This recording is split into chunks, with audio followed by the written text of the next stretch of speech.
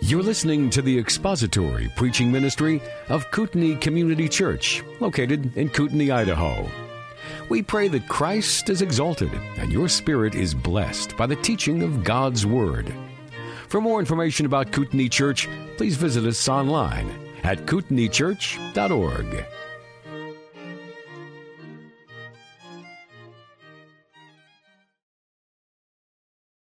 Ministry has had more far-reaching impact than the life and ministry of the Apostle Paul or Saul of Tarsus. I do not think that his influence, I do not think that his effect upon the church and upon the world could ever be overstated, even if I were to stand up here and for 45 minutes just talk about him and his greatness. I don't think it could be overstated. It was the day that changed the world. Think about what would be different if there were no Paul the Apostle. Think of what would be different if Saul of Tarsus had entered Damascus with his intention to persecute the church, and he had done so, and there had been no Damascus Road experience. What would be different? Just look at your New Testament and tell me what would be different. There would be no book of Romans.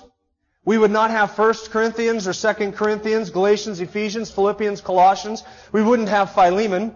We wouldn't have 1 and 2 Thessalonians and all that they tell us about the day of the Lord. We wouldn't have the pastoral epistles, 1 Timothy, 2 Timothy, and Titus. What would we have? We would have the Gospels. We wouldn't have the book of Acts because there would have been no Saul of Tarsus to write about. There would have been no rapid expansion of the church for Luke to chronicle. And who even knows if there would have been a Luke without Paul? So there would have been no book of Acts. So we would have the Gospels. We would have the book of Hebrews. We would have James, 1 and 2 Peter, 1, 2, 3 John, Jude, and Revelation. That's it. And how bereft we would be of understanding on so many critical issues. What would we know about election if it were not for the Apostle Paul and Romans 9, 10, and 11? What would we know about the sovereignty of God and the purpose of God in salvation and all of human history if it were not for Ephesians 1, 2, and 3? What would we know about the sin of man if it weren't for Romans 1, 2, and 3? What would we know about marriage if it weren't for Ephesians chapter 5, Colossians chapter 3, and 1 Corinthians chapter 7?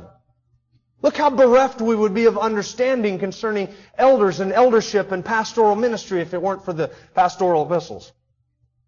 Quite a man with quite an influence, isn't it? Your New Testament would certainly be different. Your understanding of essential doctrine would certainly be different without the influence of the Apostle Paul. There would have been no rapid expansion of the Christian church in the first century like was seen under the life and ministry of Saul of Tarsus. I mean, look, folks, let's be honest. When you read the book of Acts, you do not get the impression that the rest of the apostles were in love with the idea of taking the gospel to the outer reaches of the Roman world. They weren't. You see this in Acts chapter 10 when Peter goes to the home of Cornelius. Peter has to have a vision to prepare him to share the gospel with the Gentile. And Peter goes into the house and he begins to preach to Cornelius. Cornelius gets saved. Then Peter goes back to Jerusalem. And Luke says in Acts chapter 11 verse 3 that the other apostles took issue with Peter and said, "You went to the house of an uncircumcised man and ate with him." And Peter backs off and he says, "Listen, here's what happened." He tells them about the vision, tells them about Cornelius' vision, tells them about preaching to Cornelius and says, "I saw with my own eyes this man is saved." And then Luke says the apostles, when they heard this, quieted down and said, "Well then, I guess God has granted to the Gentiles repentance that leads to life." Hardly passionate excitement about the evangelization of the Gentile world. The gospel went to the far reaches of the Roman Empire because of Paul. And he did in 30 years as an apostle what could have taken 3 centuries to happen at the rate it was going before Paul did it. And he did it all before his death. Without Paul, there would have been no Timothy, no Titus, no Priscilla and Aquila, no Dr. Luke. Without Paul, there would not have been any gospel preached to Nero, because it was Paul that did that, took the gospel right into Caesar's palace and proclaimed it to Nero at his trial. That's the Apostle Paul. And listen, his influence goes beyond even his own life. October 31st, 1517, a little monk walks up to the door of the church in Wittenberg, Germany, and he nails 95 theses to the door of the church. You know what caused him to do that? Reading Romans chapter 1 and coming to the understanding that salvation is by grace through faith in Christ and not through the Roman church. Without Paul, you'd have no Martin Luther. There would have been no Reformation, and it was the thinking of the Reformation that led to the Industrial Revolution. And it was the theology of the Reformation that sparked the American Revolution. We'd have no Declaration of Independence or United States of America if it were not for the Reformation of the church in Europe. You'd have no John Calvin, George Whitefield. You would have had no Great Awakening because there would have been no Jonathan Edwards, no Charles Spurgeon, no John Knox. All of these men were molded and shaped by one man, primarily. Who? Paul the Apostle. And it is the day that changed the whole world when he got saved. And nothing was to ever be the same again because of that one man. Can you fathom that? Countless millions of people have been influenced and affected, and countless millions of lives. The course of nations was altered the day that Saul approached Damascus with an extradition order in his hand. And it was such a significant day that Luke records it 3 times in the book of Acts. Once in Acts chapter 9, where he just gives us sort of a skeletal outline of the events of that day, and then Luke records it twice more in the speeches of the Apostle Paul, in Acts chapter 22 and in Acts chapter 26, where Paul, as he's relating those events, fills in a lot of the details that Luke leaves us a mystery to us for the time being, at least in Acts chapter 9. So turn in your Bibles to Acts chapter 9. We're going to look at the first 19 verses, and we're going to see 4 things about Saul and his conversion experience here. 4 things. We're going to look at, first of all, Saul's contempt for the saints in verses 1 and 2. Acts chapter 9, Luke tells us, "Now Saul, still breathing threats and murder against the disciples of the Lord, went to the high priest, and he asked for letters from him to the synagogues at Damascus, so that if he found any belonging to the way, both men and women, he might bring them bound to Jerusalem." Now, let me put this in sort of a chronological perspective for you so you can understand where this fits in relation to the rest of the events in the book of Acts. This is about AD 35, so we're only 2 years removed from the death, burial, resurrection, and ascension of our Lord. Roughly in the neighborhood of about 2 years. The events of Acts 6, 7, 8, and 9 seem to flood in upon another. They all seem to be in a very short period of time.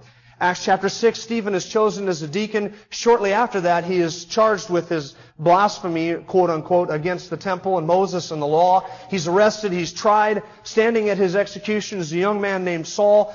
That launches a persecution. The church is scattered. Philip goes to Samaria, then from Samaria out into the desert, heading to Gaza. And while Philip is doing that, Saul is on his way from Jerusalem to Damascus. All of these events have piled in upon another. And all of it is surrounding the persecution of the church in Jerusalem.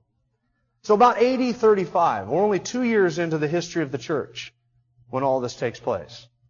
And Luke says that Saul was still breathing threats and murder against the disciples of the Lord. This is the same Saul we were introduced to back in Acts chapter 7. When Stephen was executed, and Luke introduces Saul to us by saying they cast their garments, their outer clothes, at the feet of a young man named Saul, indicating by the fact that he was there, he was holding these garments, he was giving hearty approval to the death of Stephen. He was involved in the whole wicked affair, not just a passing bystander. He was there, he watched it. Saul was likely the one who debated Stephen and was publicly bested by him. Saul was likely the one who found the false witnesses. Saul is likely the one who orchestrated. He's behind all of this, everything to do with Stephen. And he's there, and when they get ready to stone them, the witnesses get ready to stone Stephen, and they put their coats, they hand them to Saul, and he's standing there, a young man between the ages of 25 and 40, probably 33, 35 years old at this time. So he is very similar in age to the Lord Jesus, really. And somebody once... I was reading this last week, and somebody said it's possible that Saul of Tarsus had met Jesus Christ. Now, I can't rule that out as a definite possibility. Why is that? Well, they would have been similar to each other in age. Saul, as an Orthodox Pharisee Jew, would have been there for all of the feasts and everything at the temple, and they would have converged in Jerusalem. They certainly would have been in Jerusalem at the same period of time. It's very possible that Saul had heard Jesus teach in the temple, had seen Jesus in the temple, and was at least familiar with him and his ministry. But since that period of time, he's taken a hard turn to being not just ambivalent about Christ, but actually antagonistic toward Christ. So he's still breathing threats and murder against the disciples of the Lord. It started in Acts chapter 7 with Stephen. And it's interesting to note the wording that Luke uses to describe Saul in his unsaved state. There's two phrases that are really telling.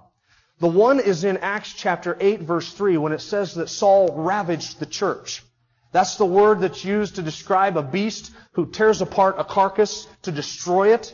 That's the word, like an animal. That's the word that Luke uses to describe Saul, like an animal. And then look at chapter 9 verse 1.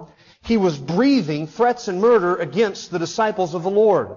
Another animalistic type of term. It's a very vivid term. The air that he breathed was violent hatred. Like a snorting wild animal was Saul of Tarsus in his hatred for Christians and for Christ. It's telling, isn't it? That's the type of man he was. Consumed with his passion and his hatred for Christians, for Christ, and for Christ's church. Saul left on his way to Damascus. He had started the persecution of the church in Jerusalem, and now Luke says that he had went to the high priest to obtain letters from them for basically an extradition order to round up disciples at Damascus and to bring them back to Jerusalem to punish them there, to imprison them there. And his intention in doing that is certainly to kill them. Listen to Saul's own words as he describes his unsaved condition. Acts chapter 22, Paul says, I persecuted this way to death, binding and putting both men and women into prisons, also as the high priest and all the council of the elders can testify. From them I received letters to the brethren and started off for Damascus in order to bring even those who were there to Jerusalem as prisoners to be punished. Acts chapter 26, Paul says, So then I thought to myself that I had to do many things hostile to the name of Jesus of Nazareth. And this is just what I did in Jerusalem. Not only did I lock up many of the saints in prisons, having received authority from the chief priests, but also when they were being put to death, I cast my vote against them. That's a reference to Stephen. And as I punished them often in all the synagogues, I tried to force them to blaspheme, and being furiously enraged at them, I kept pursuing them even to foreign cities. In Galatians chapter 1, Paul says, You've heard of my former manner of life in Judaism, how I used to persecute the church of God beyond measure, and I kept trying to destroy it. And I advanced in Judaism beyond many of my contemporaries and among my countrymen, being more extremely zealous for my ancestral traditions. Galatians chapter 1 verse 22, Saul says this. After his conversion, he says, I was still unknown to the churches of Judea which were in Christ, but they only kept hearing, He who once persecuted the faith now preaches the faith he once tried to destroy. 1 Timothy chapter 1, Paul says, Even though I was formerly a blasphemer, a persecutor, and a violent aggressor, yet I was shown mercy because I acted ignorantly in unbelief. In 1 Corinthians 15 verse 9, Paul says, I'm the least of all the apostles because I persecuted the church of God. That's his own testimony. A ravaging animal. Listen, folks, he didn't just seek to make Christians uncomfortable. He sought to destroy them. His intent was that when he died, there would be no Christians left. He was going to destroy this movement. And if it meant killing them in any way he could, he would do it. If Saul of Tarsus had his way, he would get his hands on every Christian and he would hold the coats at thousands of stonings. He wished to see every Christian lying bludgeoned beneath a pile of stones. And with that intention, he goes to the chief priests and he gets letters. Now obviously the persecution in Jerusalem was not enough for Saul. He wanted permission to go round them up in other cities. They had been scattered from Jerusalem off into Samaria like Philip was. Some had gone to Damascus. And so Saul goes to the high priest and he asks for letters from the high priest giving him permission to arrest Christians in Damascus and to bring them back to Jerusalem. The high priest had a certain amount of authority even under Roman rule over domestic issues, and he could give Saul that authority.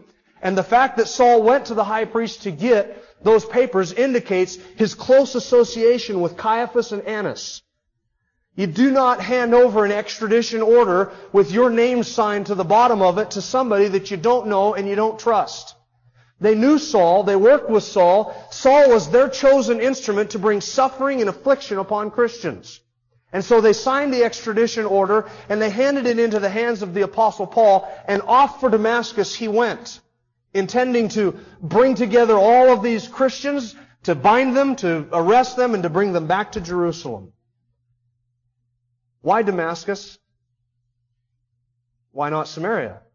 There's a big church in Samaria, right? Philip was influential with the Samaritans. Well, what do the Jews have to do with Samaritans? Nothing, right? Saul's not going to Samaria. They're half Gentiles. They're half-breeds, heretics. Forget them. So he chooses Damascus. Why does he choose Damascus? There's a strategic reason. You know what it is? Damascus was a commercial center. Caravans from all over the world would converge at Damascus, and they would trade and do commerce, do business, and then they would leave. And Saul knew that a successful church at Damascus would mean the end of his persecution. He would have to attack the heart of the beast, because he knew that from Damascus, a successful church could spread that gospel, which he hated, all over the Roman world. Because people would be coming in, people would be leaving, they would be taking the gospel with them, and he couldn't have that. So he goes to the heart of the beast, to Damascus. That's why Damascus. And he has permission to bind up all of the people of the way. Do you know what he calls it, the way? The way was a phrase that early Christians used to describe themselves, and it likely came from John 14, verse 6. I am the way, the truth, and the life. And those who believed in Christ belonged to the way, because Christianity was the way of life, the way to eternal life, and Jesus called himself the way. So the early Christians referred to themselves as that. We are the way. Not we are the first church of so-and-so, but we're the way. His descendants. That is his contempt for the church. Such violent hatred that you and I can hardly fathom it. Second, I want you to notice his confrontation with the Savior. Beginning in verse 3, Luke tells us, as he was traveling, it happened that he was approaching Damascus, and suddenly a light from heaven flashed around him, and he heard a voice. Damascus is about 150 miles from Jerusalem. It's about 7 days' travel. And Saul is into his 7th day of travel. Verse 7 tells us that he's traveling with other men who are with him. Who are the other men? We don't know that. Likely, when Saul was given his extradition order, his papers with that authority, he was also given a contingent of temple guard who would go with him to arrest the Christians. Saul's not going to walk into Damascus and arrest a couple hundred Christians all by himself and take them back to Jerusalem. He's not Superman. When he was given the extradition order, likely he was giving a group of guards to go with him to Damascus to bind up Christians and to guard them and bring them back. It's a 7-day journey. And as he is approaching the city, he's outside of Damascus, and Acts 22 says it's about noontime. The Mediterranean sun is high, it is hot, it is bright. But as Damascus is within view, something happens that all of a sudden makes that bright, hot sun pale by comparison. A light flashes around him that is so brilliant, it puts Saul on his face. Now you can look into the bright sun on a clear day for just a couple of minutes, and it'll blind you temporarily. Friends, you can look into the sun, and although you have to close your eyes and it would blind you, take away your sight for a second, you can at least stand afterwards. This light is so bright, it pushes him to the ground. And Saul is eventually blinded by it. But for a moment, he is allowed to see something. You see, this is when Saul saw the light. Literally. And for that moment, he not only saw light, but he saw the glory of Christ. 1 Corinthians 15 verse 8 says that Saul saw Christ. Paul says, last of all, he appeared to me. What is he talking about? 1 Corinthians 15. The Damascus Road experience. Later on, Ananias says to Saul, the Lord Jesus who appeared to you on the road sent me to you. Saul's eyes are opened and he is allowed to see the Son of Man. Now, none of the people who are traveling with Saul are able to see him. The text says that they see the light, but they do not see a person. And later on in Acts, Paul reviews that they hear the voice, but they do not understand what's being said. Although they see light and although they hear sound, they do not see the person of Christ, which is a vision only reserved for Saul, and they do not hear the voice of Christ, which is something only Saul could hear and understand. But they see the light, and they stand there, and they see something supernatural going on. Saul is on his face, and he is blinded, and he sees the Lord Jesus Christ. Now look at the grace in this. Who was the last person to see the Lord Jesus Christ? Stephen. Remember, Stephen said, I see the heavens open and the Son of Man standing at the right hand of God. And his face glowed, and Saul was there. And he saw the glow on Stephen's face, and he heard those words. And now Saul is seeing the same person that Stephen saw.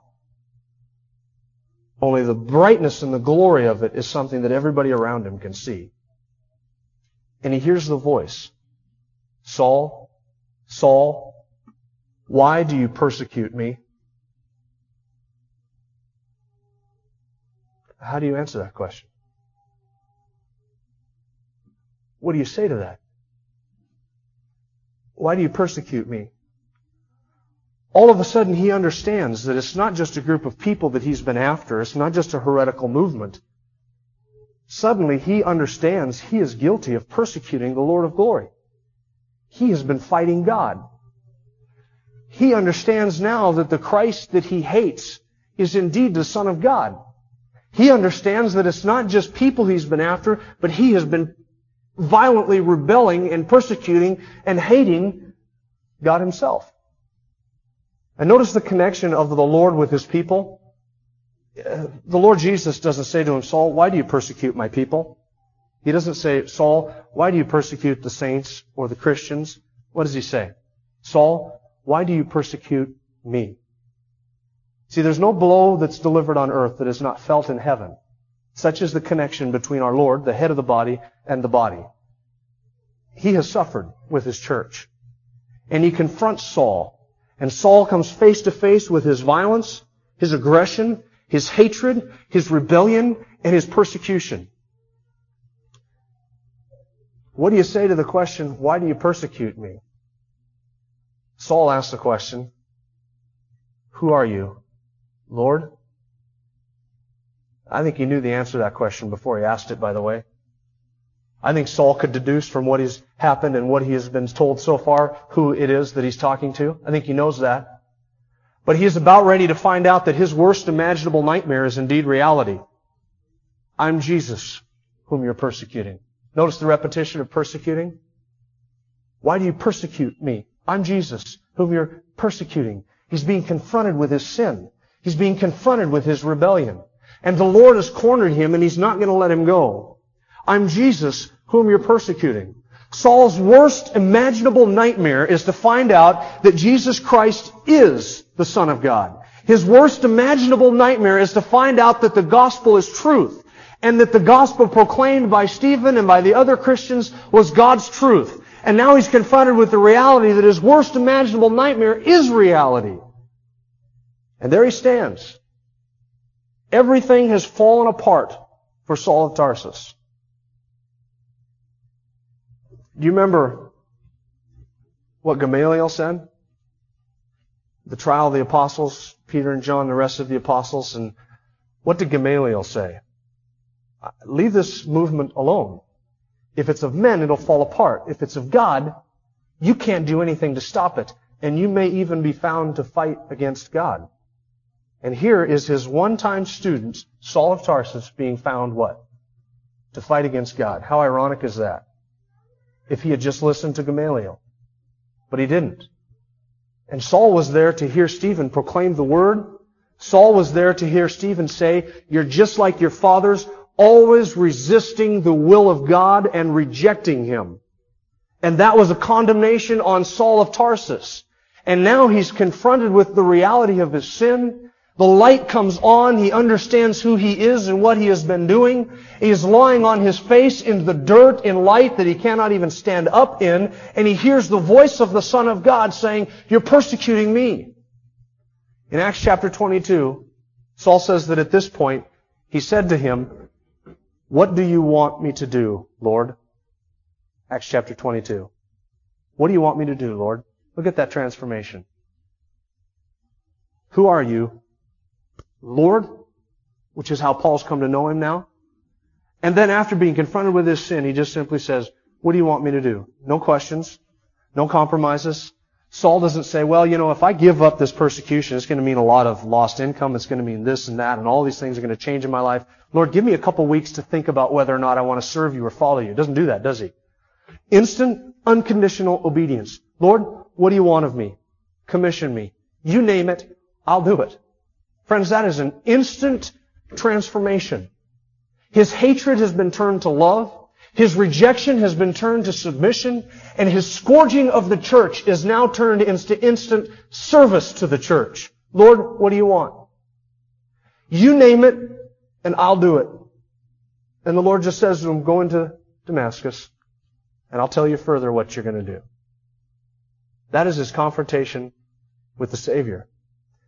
The hound of heaven, as C.S. Lewis called him, the hound of heaven had cornered this rebellious young man and given him no place to go. And finally he had crushed his will, and all of his arrogance, his pride, his self-reliance, all of that has been crushed. And Saul has been rendered a pile of rubble.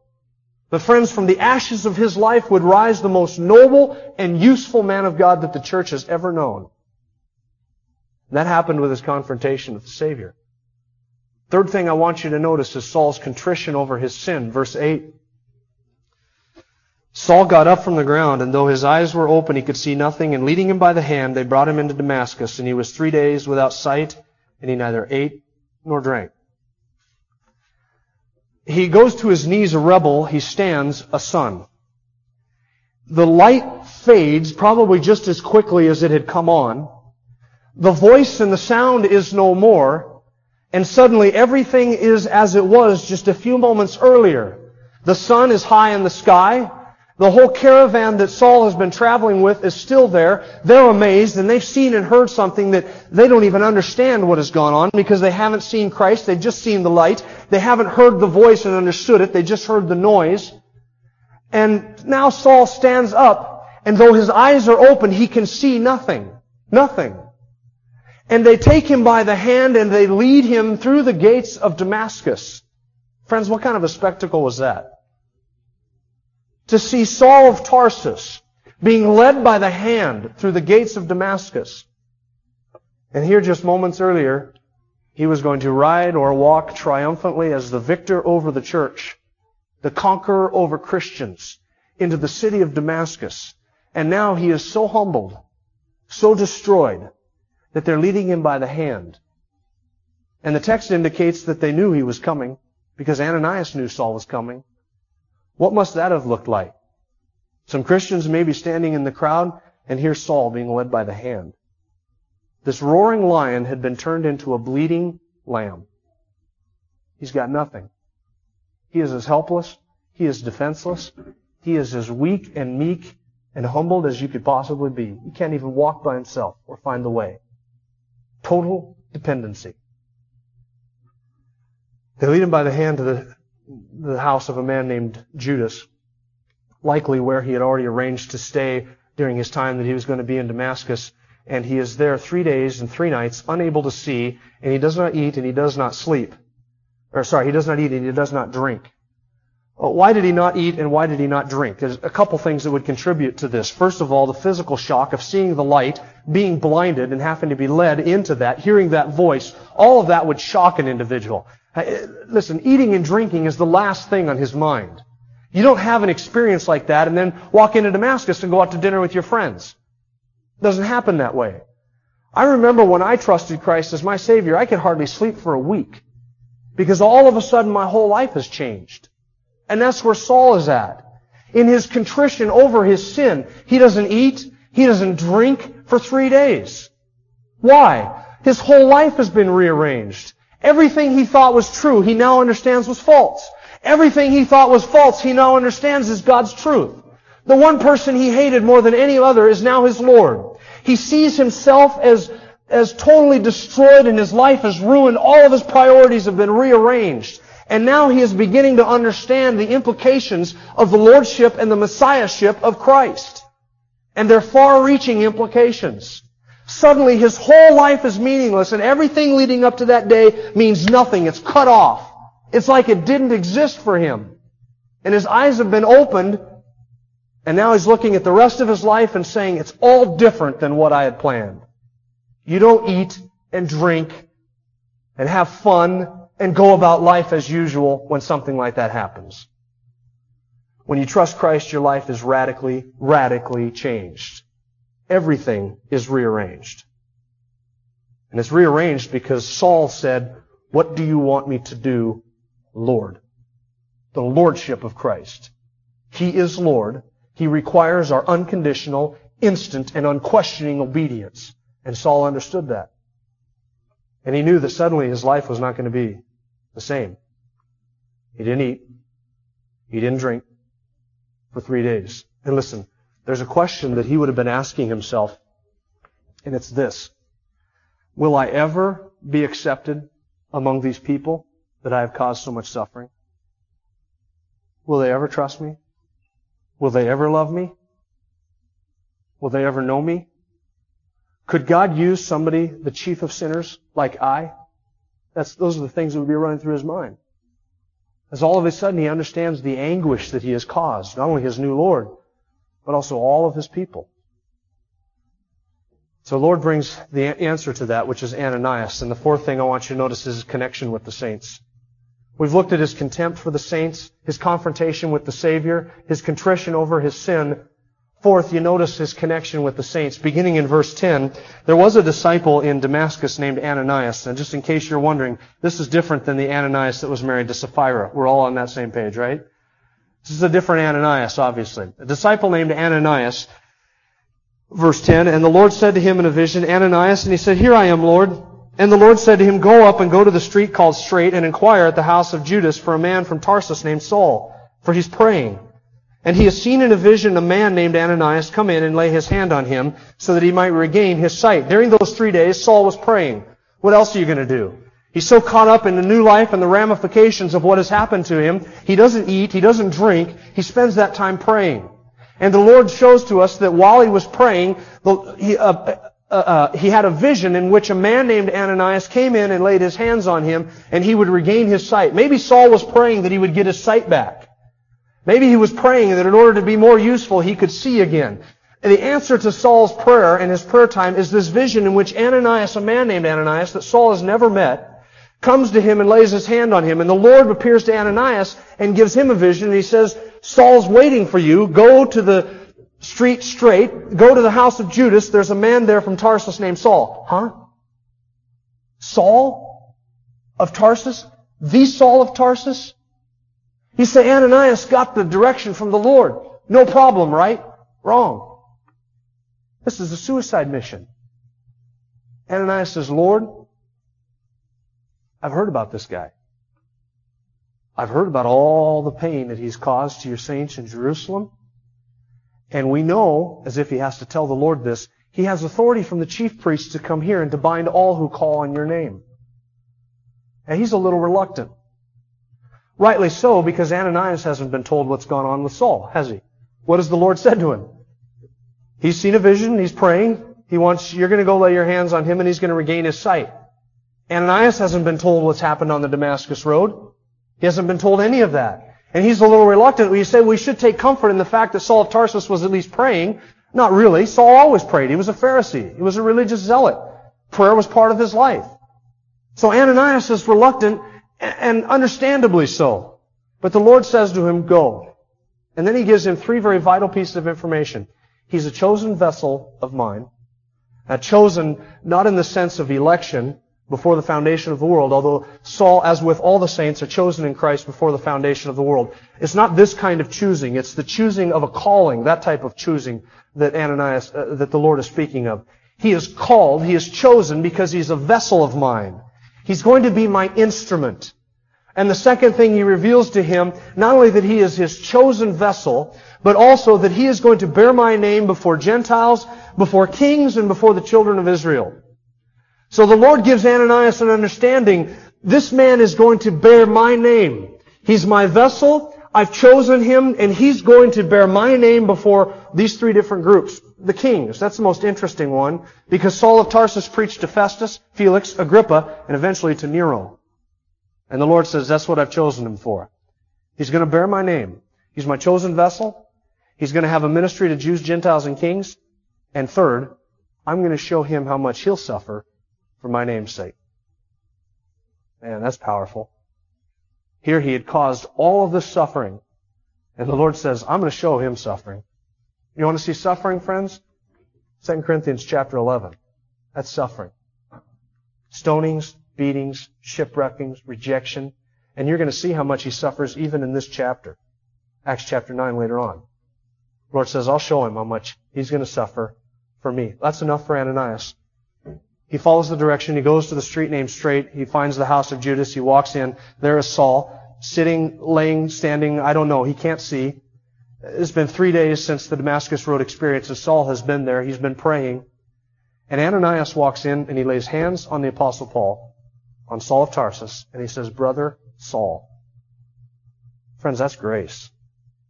Those are two words that no Christian would have ever thought they would hear or speak. Brother Saul. I can't even imagine the difficulty with which those words would have rolled off the tongue of Ananias. But they were music to Saul's ears.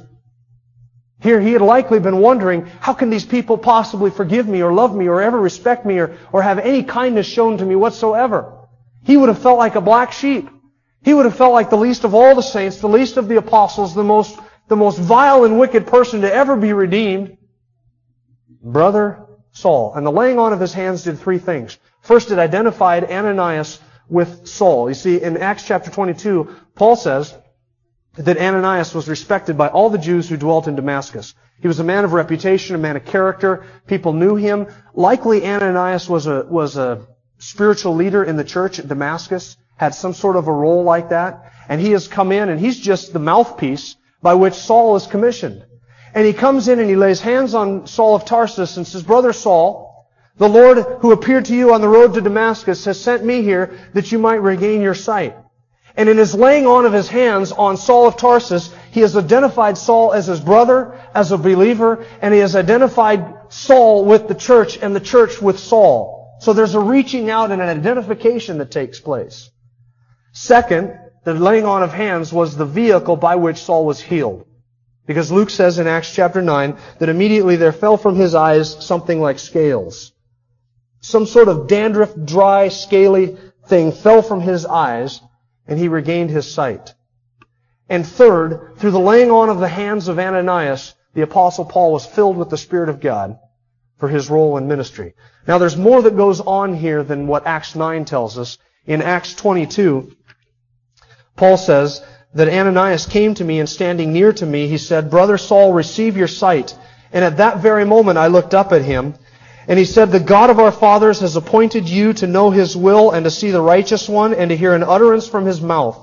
For you will be a witness for Him to all men of what you have seen and heard. Now why do you delay? Get up and be baptized and wash away your sins, calling on His name." See, there was an apostolic commissioning that took place at this moment between Ananias and Saul. Ananias was the mouthpiece, and he came to Saul, and Saul was commissioned and given his commission of the Lord through the mouth of Ananias, who said, the Lord has appeared to you, He has appointed you to hear His voice. It's an apostolic commissioning. And this is why Paul, over and over in his epistles, makes the argument that he was an apostle in his own right. He was not dependent on the other apostles for his authority or his ministry or his position. He was commissioned directly by Christ through Ananias. That's what happens here. Saul gets up. He is publicly and visibly identified with the church that he had once sought to destroy through baptism. He is baptized. And then he takes food and he eats and he's strengthened. He had once hated Christ. Now he is identified publicly with Christ in believers' baptism. He had once sought to destroy the church. Now he is identified with the church as one of their own because he has been baptized. And he eats and he's strengthened. Now folks, are you ever going to have an experience like this? Are you ever going to see a bright light like that fall to your face, be blinded, and hear the voice of God from heaven? No. But there's three things in this text which are very similar to our experience with Christ. Let me point them out. The first one is that without Christ, we're all rebels. The Apostle Paul was a rebellious, God-hating sinner.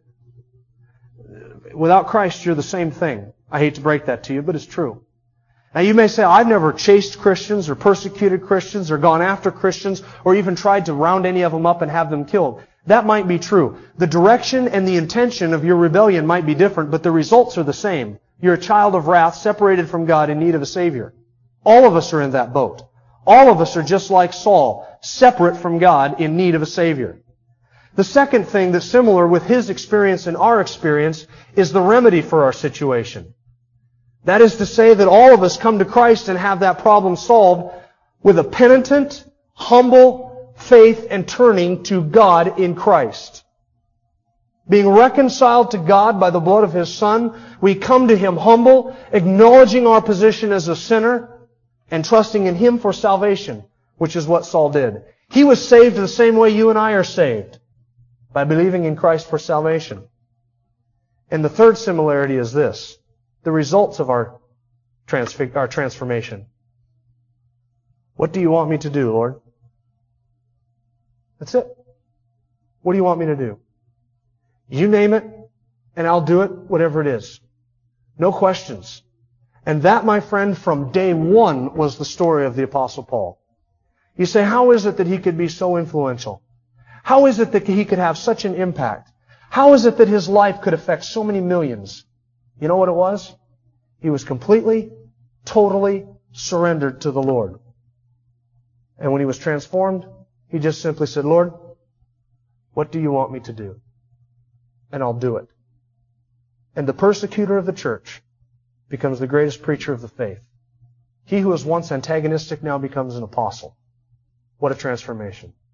Friends, that grace is an example to you and I.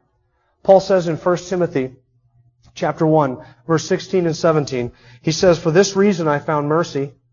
Listen, for this reason I found mercy, so that in me, as the chief of sinners, Jesus Christ might demonstrate His perfect patience as an example for all those who will believe on Him for eternal life. He's an example. An example of what? An example of loving, sovereign, divine grace that would change the greatest of sinners into the greatest of saints. And you and I can look at it and say, if God can do that in Saul of Tarsus, there is nobody beyond the reach of His grace. There is nobody whose sin is too great to be changed by the grace of God. That's all of our story. So all of us can say with Saul of Tarsus, now to the King, eternal, immortal, invisible, the only God, be honor and glory forever and ever. Amen. Let's pray. Our Father, we do thank You for Your sovereign, loving grace. Thank You that You have the power and the will to change us from sinners to saints. And thank You, Father, that You gave Your Son and displayed that grace on the cross, and that You display that grace in the salvation of sinners each and every day. We do thank You, Father, that You hounded us, that You pursued us, that You loved us and sent Your Son for us. And for that grace we are thankful.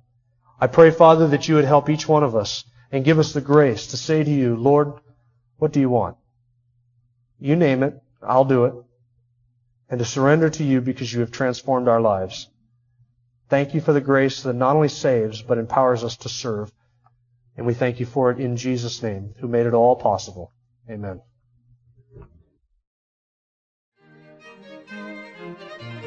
Thank you for listening to the latest podcast from Kootenai Church. If you'd like to learn more about Kootenai Church or to donate to our church ministry, you can do so online by visiting kootenaichurch.org. We hope you enjoyed this podcast and pray you'll join us again next time. Once again, thank you for listening.